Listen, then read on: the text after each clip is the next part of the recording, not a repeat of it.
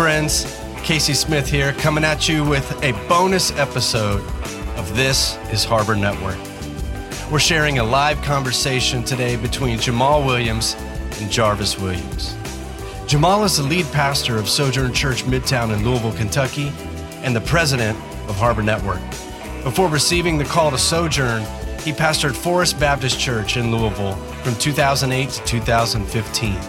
Jamal received his bachelor's degree from Michigan State University, a master's from the Southern Baptist Theological Seminary, as well as his doctorate in Black church leadership from Southern Seminary.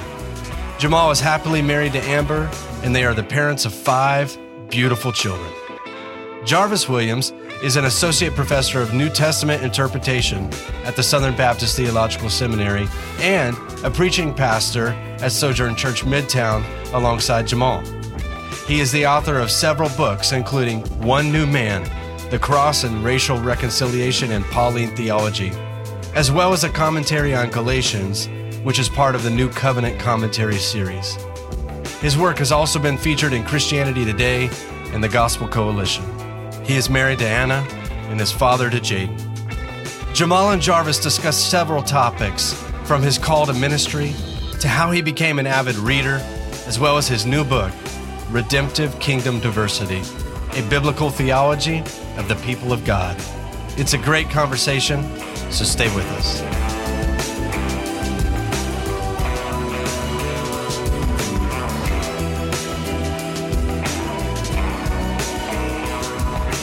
Hello, friends. This is Jamal Williams here with the Harbor Network on This is Harbor Network. We are glad that you could join us for this episode. And today I have a special friend with me, Dr. Jarvis Williams. Dr. Williams is an associate professor of New Testament interpretation at the Southern Baptist Theological Seminary in Louisville, Kentucky. He is a scholar. His research focuses on soteriology in the Second Temple Judaism and the Second Temple context of Paul's soteriology, also on the book of Romans, Galatians, and Ephesians. He's also a pastor. He serves as a preaching pastor at Sojourn Church Midtown, where I have the joy of pastoring. And he is a prolific author. The Lord has blessed him to be a blessing to many with numerous of books. One of my favorite is his commentary on the book of Galatians. He's also written in the area of diversity and racism with a great book called One New Man, as well as a book geared at equipping parents to talk to their children about race. So I'm thrilled to have Jarvis with us today. We're going to talk about his new book called Redemptive Kingdom Diversity. But today we want to get to know him a little more, as well as talk about his new work and why it matters to Harbor church planners. Jarvis, good to see you, brother. Good to see you, brother. It's a joy to be here with you. Yeah. Well, welcome to the podcast. Me and you, we go way back. Go back some time. I want to say it was in maybe 2006, 2008 when I first met you. I was a student in your Greek class and had the joy of having an early class with you.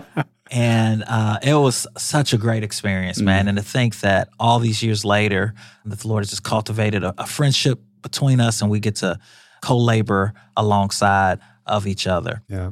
I remember those days fondly. I remember you were single when you first came to campus, and then I think you were engaged shortly thereafter. But I had you, I think, right before you were married in that course. And I was on my way out as a PhD student. I had the privilege of teaching that one course, and I graduated that next semester. But one of the joys I remember about our time together was you were always very encouraging to me, and just little wee words of encouragement along the way as I was heading out. And providentially, even though I went and taught at a university for 4 years and you were still doing your work at the seminary, we would see each other from time to time, and you would just pick right up with that encouragement again. And by God's sweet providence, I'm now so fortunate to serve under your leadership and with you as lead pastor. You're my pastor here at Sojourn Midtown. It's just a joy to see what God's doing in your life and to be a small part of that. So I'm so grateful for you, brother. Yeah, I'm grateful for you as well. Now, remind me, you and Anna have been married for how long? 20 years. 20 years, wow. And Jaden, your son, is how old? 13, turned 13 in June. Okay. So you would have had Jaden, right after we probably met in 2006. Yeah, Jaden, if I remember correctly, the week I defended my dissertation, my wife told me she was pregnant. Wow. So we had a double celebration that week. And it was 2007, I believe. And then he was born in 2008 in June. So he's 13 now. Yeah. Here at Harbor Network, one of our core values is the value of diversity. And you have brought so much to that subject, not only here in Louisville and here at our church at Sojourn Midtown, but just nationally. The Lord has really used you amongst many things. As I said before, a scholar in Pauline theology in the New Testament, but amongst many things to really be able to speak to that issue with clarity, with biblical precision, and in a way that is unifying and upbuilding. So I'm really looking forward to diving into that subject a little more and talking about your new work. But before we do, tell us a little bit about how you came to faith. Yes. And how you ended up at the seminary and as a professor. Yes. Great questions. I grew up in a small town in Eastern Kentucky, and it was a religious community. There were a lot of practicing Christians in the area, but there were also some cultural Christians in the area. So I always had a sense that there was a God and that Jesus was that God. And I played baseball for a Christian high school baseball coach who witnessed to me and shared the gospel with me. I heard the gospel on numerous other occasions as well growing up. But it wasn't until my senior year of high school, when I was 17 years old, a dear Christian friend of mine had a tragic car accident. And it just so happened I had to drive by that accident to go home. So I went right by the scene of the accident. And she fought for her life for about 4 days in the hospital. And during that period, some friends of mine and I from our community would go to the hospital and see her and be able to talk with her mom and her father. And her mother was a strong believer. She was also my English teacher. And her pastor, who became my pastor, would come to the hospital, share the gospel with us young people. We would pray. First time I ever heard the song Amazing Grace, was in the lobby of the University of Kentucky Medical Center as we young people circled around with the pastor and sang Amazing Grace and prayed together. And after she died in March, if I remember correctly, shortly thereafter, in April, I told my pastor's son, with whom I played baseball, that I wanted to have a conversation with him. And so my future pastor, he called me, or I called him, and I said, I want to be a Christian, but I don't know what that means. I've called out to the Lord to save me, but is there anything else I need to do? And he explained to me with clarity, once again, the gospel that Jesus died on the cross for my sins. God raised him from the dead. If I give my life to Jesus, I can be saved. There's no magical feeling that I'll experience. There's no shouts from heaven that I'll hear, but there's confidence that if I trust in Christ, I can be saved. And I did, gave my life to Jesus at the end of my senior year of high school in April. And I was baptized that summer and became the first African-American member in the history of that particular Southern Baptist church in a rural town in Eastern Kentucky. A year later, my uncle became a Christian and became the second African-American in the church's history.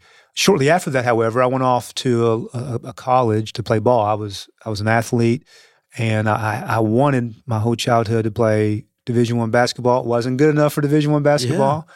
And I wasn't a very good student when I was in high school, so my options were limited. But I was also a baseball player. So what I did was I went to a little junior college and played basketball for a week. I said, this is not for me. And I played baseball for that semester. Yeah. But during that time, the Lord was doing some things in my heart. I had this urge to read the Bible more. I didn't really like reading when I first became a Christian, but I wanted to read the Bible more. I had this desire to preach. I didn't know what that meant. I had this zeal for evangelism. I'd only been a believer for a few months. So I decided, after talking with my pastor, that I was going to pull out of that particular educational context. And I told him, I think the Lord's called me into the ministry, but I don't know, what does that mean? What do I do? And this man, he was a mentor to me, a dear father in the ministry. He walked with me. He brought me and another brother who was actually going to do the same thing from the congregation, brought us before the church, and he said, these two young men are being called into the ministry, and we want to support them and give them opportunities to see if this is real. So immediately he taught me how to preach sermons. He let me go on hospital visits with him, and he allowed me to see some of the more practical sides of ministry, caring for people in moments of crisis and those sorts of things. But one of the things he emphasized to me was that I needed to get the best theological education that I could to prepare me for Christian ministry. Because again, I'd only been a Christian for a few months. So we began to visit colleges to go to finish up my training, because I only spent a semester at one community college and then went another semester at a different community college back home. So eventually I landed at a small Baptist college in Lexington, Kentucky, which doesn't even exist anymore. I was there for a couple of years, and financially it folded. But the Lord worked it out for those of us who were there who wanted to transfer up to Boyce College, the undergraduate school of Southern Seminary, that we could transfer and our credits would transfer. So I went to Boyce College my senior year of college and was part of the first 4-year graduating class because it had just become an institution, the undergraduate school, that moved from being a 2-year school to a 4-year school. And those guys and those women who were at the school for the undergraduate for the first 3 years, their class graduated. My first year was their 4th year. Okay. So I graduated as part of that first 4-year class, even though I transferred in. Yeah. And I knew I wanted to go to Southern Seminary. For me, an undergraduate degree was a key to seminary, a key to graduate school. So I went to seminary, did an MDiv in Biblical and Theological Studies because I wanted to be a pastor. I thought I want to be a pastor. I want to learn the skills that I think I need to be able to handle the scriptures faithfully and to go shepherd. But as I was coming to the end of my MDiv, I was sending out resumes, all different kinds of churches, the same theological convictions, but different ethnic congregations of different ethnicities, and there were no bites. I was only 25 years old. I'd only been married for a couple of years. I didn't have any kids, and I guess back in those days, the key was you had to be 30 with some kids before a church would consider you to be their pastor. But I think the Lord was working in that because I did a THM after my MDiv in New Testament, and in that THM program, the Lord opened up the opportunity for me to teach as a graduate assistant for a professor. And I said, I think maybe this is the ministry to which the Lord is calling me in addition to pastoral ministry. Yeah. But that door was not opening, but the academic doors kept opening. And also I was serving in my local church and I was teaching Sunday school. So I did that. I did a PhD, and the Lord opened up doors for academic ministry. Immediately before I graduated with my PhD, my wife worked with a sister-in-law of a dean of a university, Christian university, and they needed a New Testament professor. So I put in my resume and I started teaching as an adjunct there, and eventually I got a full-time job that was waiting for me before I graduated with my PhD.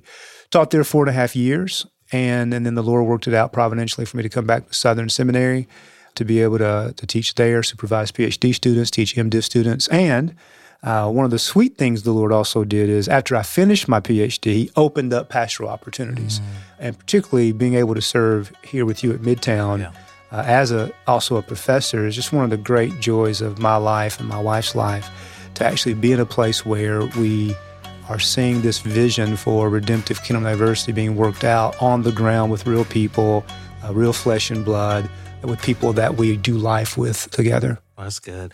Well, we are so glad to have you as a pastor. You are academician to the full. I mean, just such a great writer. I always tell you, so clear. And you're also a pastor. You have counseling cases here. You walk with members. You're on the ground. You're a great encourager. You preach regularly. And so it's great to be able to talk to someone who is in ministry and doing the work, as well as writing about it, which, as I was reading your book, I think is why your book is going to be so meaningful to pastors within our network, because you're not just giving these ideas on an academic level, but you are able to explain them and to show on the ground why they make a difference in a practical way. So let me ask you a quick question. So how do you go from a high school student that didn't really care about academics to being a professor and scholar as you are? What kind of clicked? At what stage did you say, man, I need to take this serious and this is a gift that I have? That's a great question. Well, my home pastor was a great model for the importance of embracing the reality that when Jesus redeems the body, He also redeems the mind. That I have a responsibility as a believer to develop my mind, my thinking. And that requires putting in the work to read and to be challenged in my thinking. And so one of the things he did right away, once I came to the understanding, and he came to the understanding as well, and the church affirmed that the Lord was calling me to the ministry, it gave me opportunities to preach, but he also said, you need to read books. You need to develop your theological understanding. You need to develop your understanding of Scripture. And of course, the most important book I needed to read more of was the Bible. So I think, honestly, for me, it was having a pastor who modeled the importance of studying and reading. He was always giving me books. Even before I took one class of theology at a Bible college and in seminary, he was giving me books to read about preaching, books to read about prayer, books to read on faith, and some books to read on issues like the doctrine of election and things of that nature. And he just instilled in me this hunger to read. And then, I think the unique thing about my experience in the faith was my growth in my faith happened, most of it simultaneously with my educational journey. So I was converted in 1996 and went to a secular college, 2 different secular colleges for a couple of semesters. But then my second year of college, I was in theological education, and that was my second year of being a Christian. Yeah. So as I was growing in my faith, I was also thrust into theology classes with people who had been Christians for a long time and knew the lingo. Yeah. And so that kind of forced me to do even more work, to be able to be competent in the classes. But I think the Lord used this dear brother to instill that desire into me. Yeah. It's so powerful. I think it's a great reminder for Harbor pastors to remember the impact that we can have on younger Christians, both men and women, who the Lord may be calling into vocational ministry. In the same way, I had a pastor in college who just slowed down, who poured into me, who challenged me to think and to read.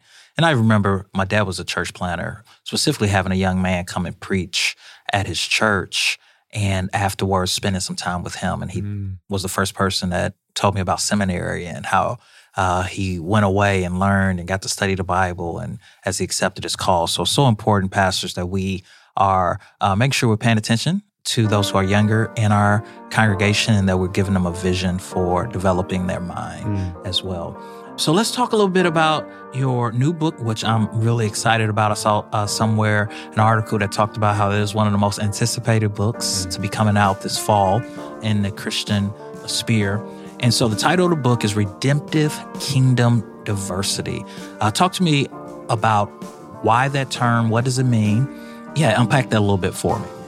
Yeah, I first heard the phrase kingdom diversity from my good friend Walter Strickland, Dr. Walter Strickland, who teaches theology at Southeastern Seminary. And I think I'd always, as I began to grow in my faith, I affirmed the idea of kingdom diversity, but didn't have a concept to attach that truth to. And I heard that phrase from Walter, and I thought, okay, yeah, this is what I'm trying to say. This is what I'm trying to do. But then also I thought what would be helpful was to add the redemptive piece to it. I think the phrase kingdom diversity assumes redemption, but I wanted to make it explicit in the book that I'm doing, especially as the race conversation it has taken on a life of its own. Yeah. People mean different things by what they say. And so I wanted to make sure that it was clear that my vision that I'm trying to outline in the book is a vision that's grounded in God's vertical, horizontal, and cosmic work in Jesus Christ for every tongue, tribe, people, and nation, and for the world. And so the kingdom diversity piece is that God is building a kingdom, and that kingdom is diverse, male and female, Jew and Gentile, different economic classes, and he's forming that kingdom, that community of people, by the saving action of his son Jesus, that Jesus' wrath-bearing death for our sins, his victorious resurrection from the dead, and the fact that Jesus is also recreating the cosmos, and these Jews and Gentiles whom he is saving by faith and to whom he gives the Spirit, they are signposts that God's cosmic redemption, regeneration of the whole world that's yet to come, has already begun right now because Jesus is risen from the dead. Yeah. But also we have the Spirit living in us as an attestation to this cosmic reality that we wait. And so all of that is redemptive. Yeah. And then the kingdom diversity piece. So Walter helped me have a phrase for what I was trying to do and trying to say. And then the redemptive piece, as I began to do more work on soteriology, it just seemed natural to make it explicit that this is rooted in Jesus, not in human imagination, but in God's vision from Genesis to Revelation. And if you notice, by the way, it's redemptive kingdom diversity, a biblical theology of the people of God. Yeah. So I'm tracing this idea from Genesis to Revelation with an eye toward providing applications for the theology for how the people of God ought to live and how to think about racism and race and ethnic division in our particular unique, diverse social locations. That's great. And you really do go from Genesis to Revelations. It will be just a helpful piece for pastors in the network just to have on their shelves as they're preaching through books of the Bible and making sure that we are able to tap into that theme that we see throughout the book. So you also often talk about the gospel, right? Being vertical, horizontal, and cosmological. Unpack that for me a little bit and then apply it to how this robust, holistic gospel can impact Harbor churches. Yes, that's a good question. I think, of course, there's so much we could say about the gospel. We, as you know, you led us to have a whole sermon series where we talked about the gospel, race, and justice, and we said a lot, but there's more that we could say. But the gospel, the word gospel, basically means good news, and the verb that's often used in the New Testament means to announce the good news. And so it has something to do with announcing good news. And that's a word that was used in the ancient world in secular sources to talk about an announcement of some sort. But in the New Testament, and in the Old Testament as well, where the word is translated into Greek, you have this announcement specifically connected to God's saving action. And so this good news is wrapped up in what God is doing for individuals and for the world in Jesus Christ. And I think as you look from Genesis to Revelation, that you have a vision of redemption and a vision of the gospel that is vertical, horizontal, and cosmic. By vertical, I mean that God has acted in Jesus to restore everything that Adam and Eve lost in the garden. And one thing that was lost was humanity's relationship with God. So Jesus Christ dies on the cross, absorbs the wrath of God for sinners, and God raises him from the dead. Jesus is counted as guilty, even though he is not guilty. He becomes the guilty one so that the individual sinner can have Christ's perfect righteousness reckoned and counted to our behalf by faith. That's a vertical experience whereby God, the sinner who is guilty because of his or her sin and separated from God, they're declared to be not guilty. And this relates to issues of repentance and turning from sin and justification by faith. This also speaks to the need for the individual sinner to have a personal conversion experience. That's vertical. God promises when sin enters creation in chapter 3, he curses the serpent, the woman, and the ground. But he also promised that he's going to restore all of that. And the restoration agenda that God has is to crush the seed of the serpent by means of the seed of the woman. And Jesus is the seed of Abraham, the seed of David, the ultimate seed of the woman, the new Adam, if you will, who's making the individual relationship between God and man right by faith in Christ. Yeah. Vertical aspect of the gospel. The horizontal aspect of the gospel speaks to the fact that in Jesus Christ, God is also reconciled Jews and Gentiles, every tongue and tribe and people and nation, to one another by faith in Jesus. So that text like Ephesians chapter 2, 11 through 22, Galatians 3:28, and other passages makes the point that Jews and Gentiles in Christ Jesus are now this one new man, this one new humanity, transformed to be a new people, but filled with many different people. So ethnicity is still there, and it's beautiful, and diversity is apparent. But the power of this redemption is, yes, the individual sinner is converted and his relationship with God is restored, and God and the sinner is reconciled by faith in Jesus, but God is also in Christ reconciling human beings who are also separated from one another because of sin. So that Jews and Gentiles, and everybody who is not a Jew is a Gentile, that in Christ Jesus, they become brothers and sisters. There's this kinship that we share, this horizontal reconciliation that we can now rightly relate to one another, and we must, and we are commanded to do that because this is a part of God's saving action in Jesus. And then thirdly, this cosmic piece. It speaks to the fact that part of the good news is that God is restoring the entire creation, that the destination for those who are converted, for those who are reconciled to one another, is the new heavens and the new earth. We are waiting Jesus Christ to come from heaven to earth to restore in total, perfectly, this fallen world, to recreate this world to be like Eden, but better. But here's the beauty of the good news, that future hope for which tongues and tribes and peoples and nations await in Christ has already invaded this present evil age right now by the power of the Spirit, because Jesus is risen from the dead. So when individual Jews and Gentiles are living in reconciliation toward one another by the power of the Spirit, we are signposts, emblems. We are, say it this way, proclaiming that the future restoration of creation that's not yet fully realized has already begun in part right now.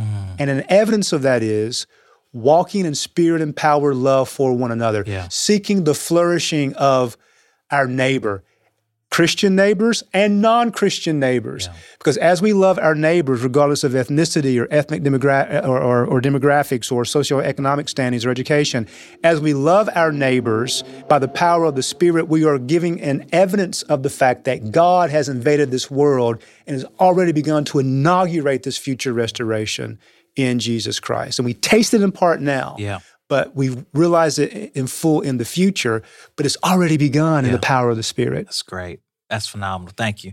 Yeah, I know that's going to fuel our pastors and members of Harbor as they listen today. As you think through this redemptive kingdom of diversity, and as you think about this big, beautiful gospel that you just preached and that Harbor ministry leaders and members believe, man, what's your hope? What is your hope that the Lord would do through this book? What is your hope that the Lord would do through his churches as it relates to just this vision of redemptive kingdom diversity? Yeah, that's just a great set of questions. I have a lot of hopes. One hope is that at a practical level that people would actually read the book. And if they read the book, my prayer is that the Lord would use it to help churches, believers, develop a vision that is rooted in God's saving action in Jesus, that is outlined from Genesis to Revelation for the redemption of tongues and tribes and peoples and nations. And also my hope is that I would be making a helpful contribution to a way forward in current racial discourse. It is my belief that we've got to do much better than what we're doing now. There's no progress, no change that's going to take place if people are just fighting with each other, shouting over each other, and trying to tear down each other. I want to build up what Christ wants to build, and I want to not build up what Christ wants to destroy.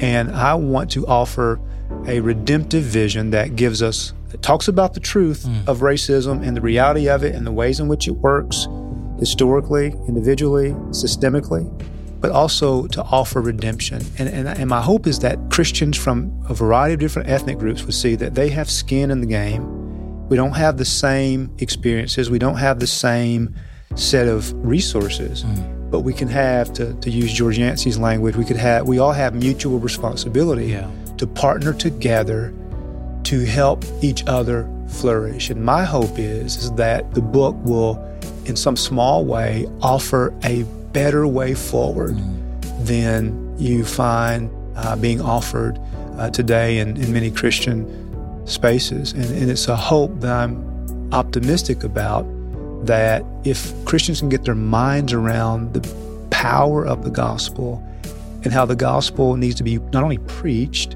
but applied and obeyed and worked out, and how we need to use common grace and common sense and use resources that are at our disposal to help us care about the flourishing of our communities and to care about the well-being of our neighbor. My hope is that the Lord will use this book to instill that vision into people from every tongue, tribe, people, and nation. Well, brother, I believe that your book does that. It beautifully gives us a biblical theology of the people of God. And you have, in chapter 7, one of the most powerful, practical, even comprehensive visions of how to move forward. You address so many issues, from what we're saying with redemptive kingdom diversity and what we're not saying. You talk about subjects such as white guilt and what is racism and whether or not minorities can be racist. You talk about just how this looks in a local context and with feet on it.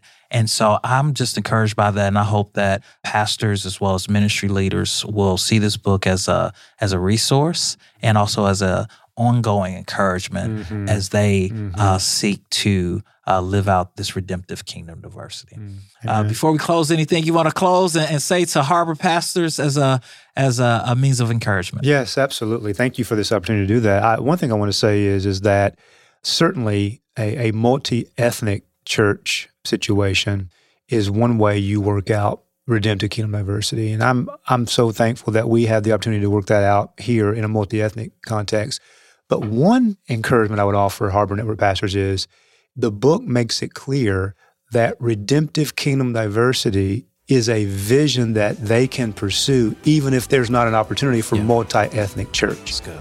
Because the Christian community is a global community, and churches that are not in multi-ethnic spaces can't become something that they're not able to be, but they can still participate in the vision of redemptive kingdom diversity by praying for the nations, by leveraging and using their resources to bless their neighbors and other churches. And that's the beauty, I think, of Harbor, where you have that happening. You have churches partnering together to help other churches, and those churches may be mono-ethnic churches, but yet have a passion for diversity.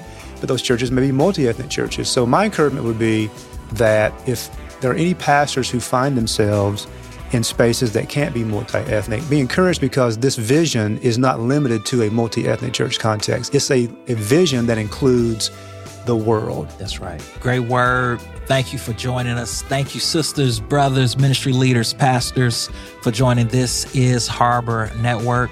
May you remember to rejoice with hope, be patient in tribulation, and to be constant in prayer. Until next time, God bless you. Thanks, Jarvis, for sharing your story with us. What a passionate reminder of the power of the gospel and that we are one in Christ. So with that, I leave you with this encouragement from Galatians 3:25 through 29, where Paul writes, "But now that faith has come, we are no longer under a guardian. For in Christ Jesus, you are all sons of God through faith. For as many of you as were baptized into Christ have put on Christ. There is neither Jew nor Greek. There is neither slave nor free. There is no male and female. For you are all one in Christ Jesus. And if you are Christ's, then you are Abraham's offspring, heirs according to promise." All right, thanks for listening. If you enjoyed today's episode, please consider subscribing to our show and giving us a rating and review in iTunes. If you have feedback, please email us at podcast@harbornetwork.com. We would love to hear from you. This is Harbor Network is a production of Owens Productions. It's produced by me and Mark Owens. It's hosted by Ronnie Martin and me. It's edited and mixed by Mark Owens. And our music is by Mark Wallach and Aiden Blackbird. Thanks for listening, and we'll see you soon.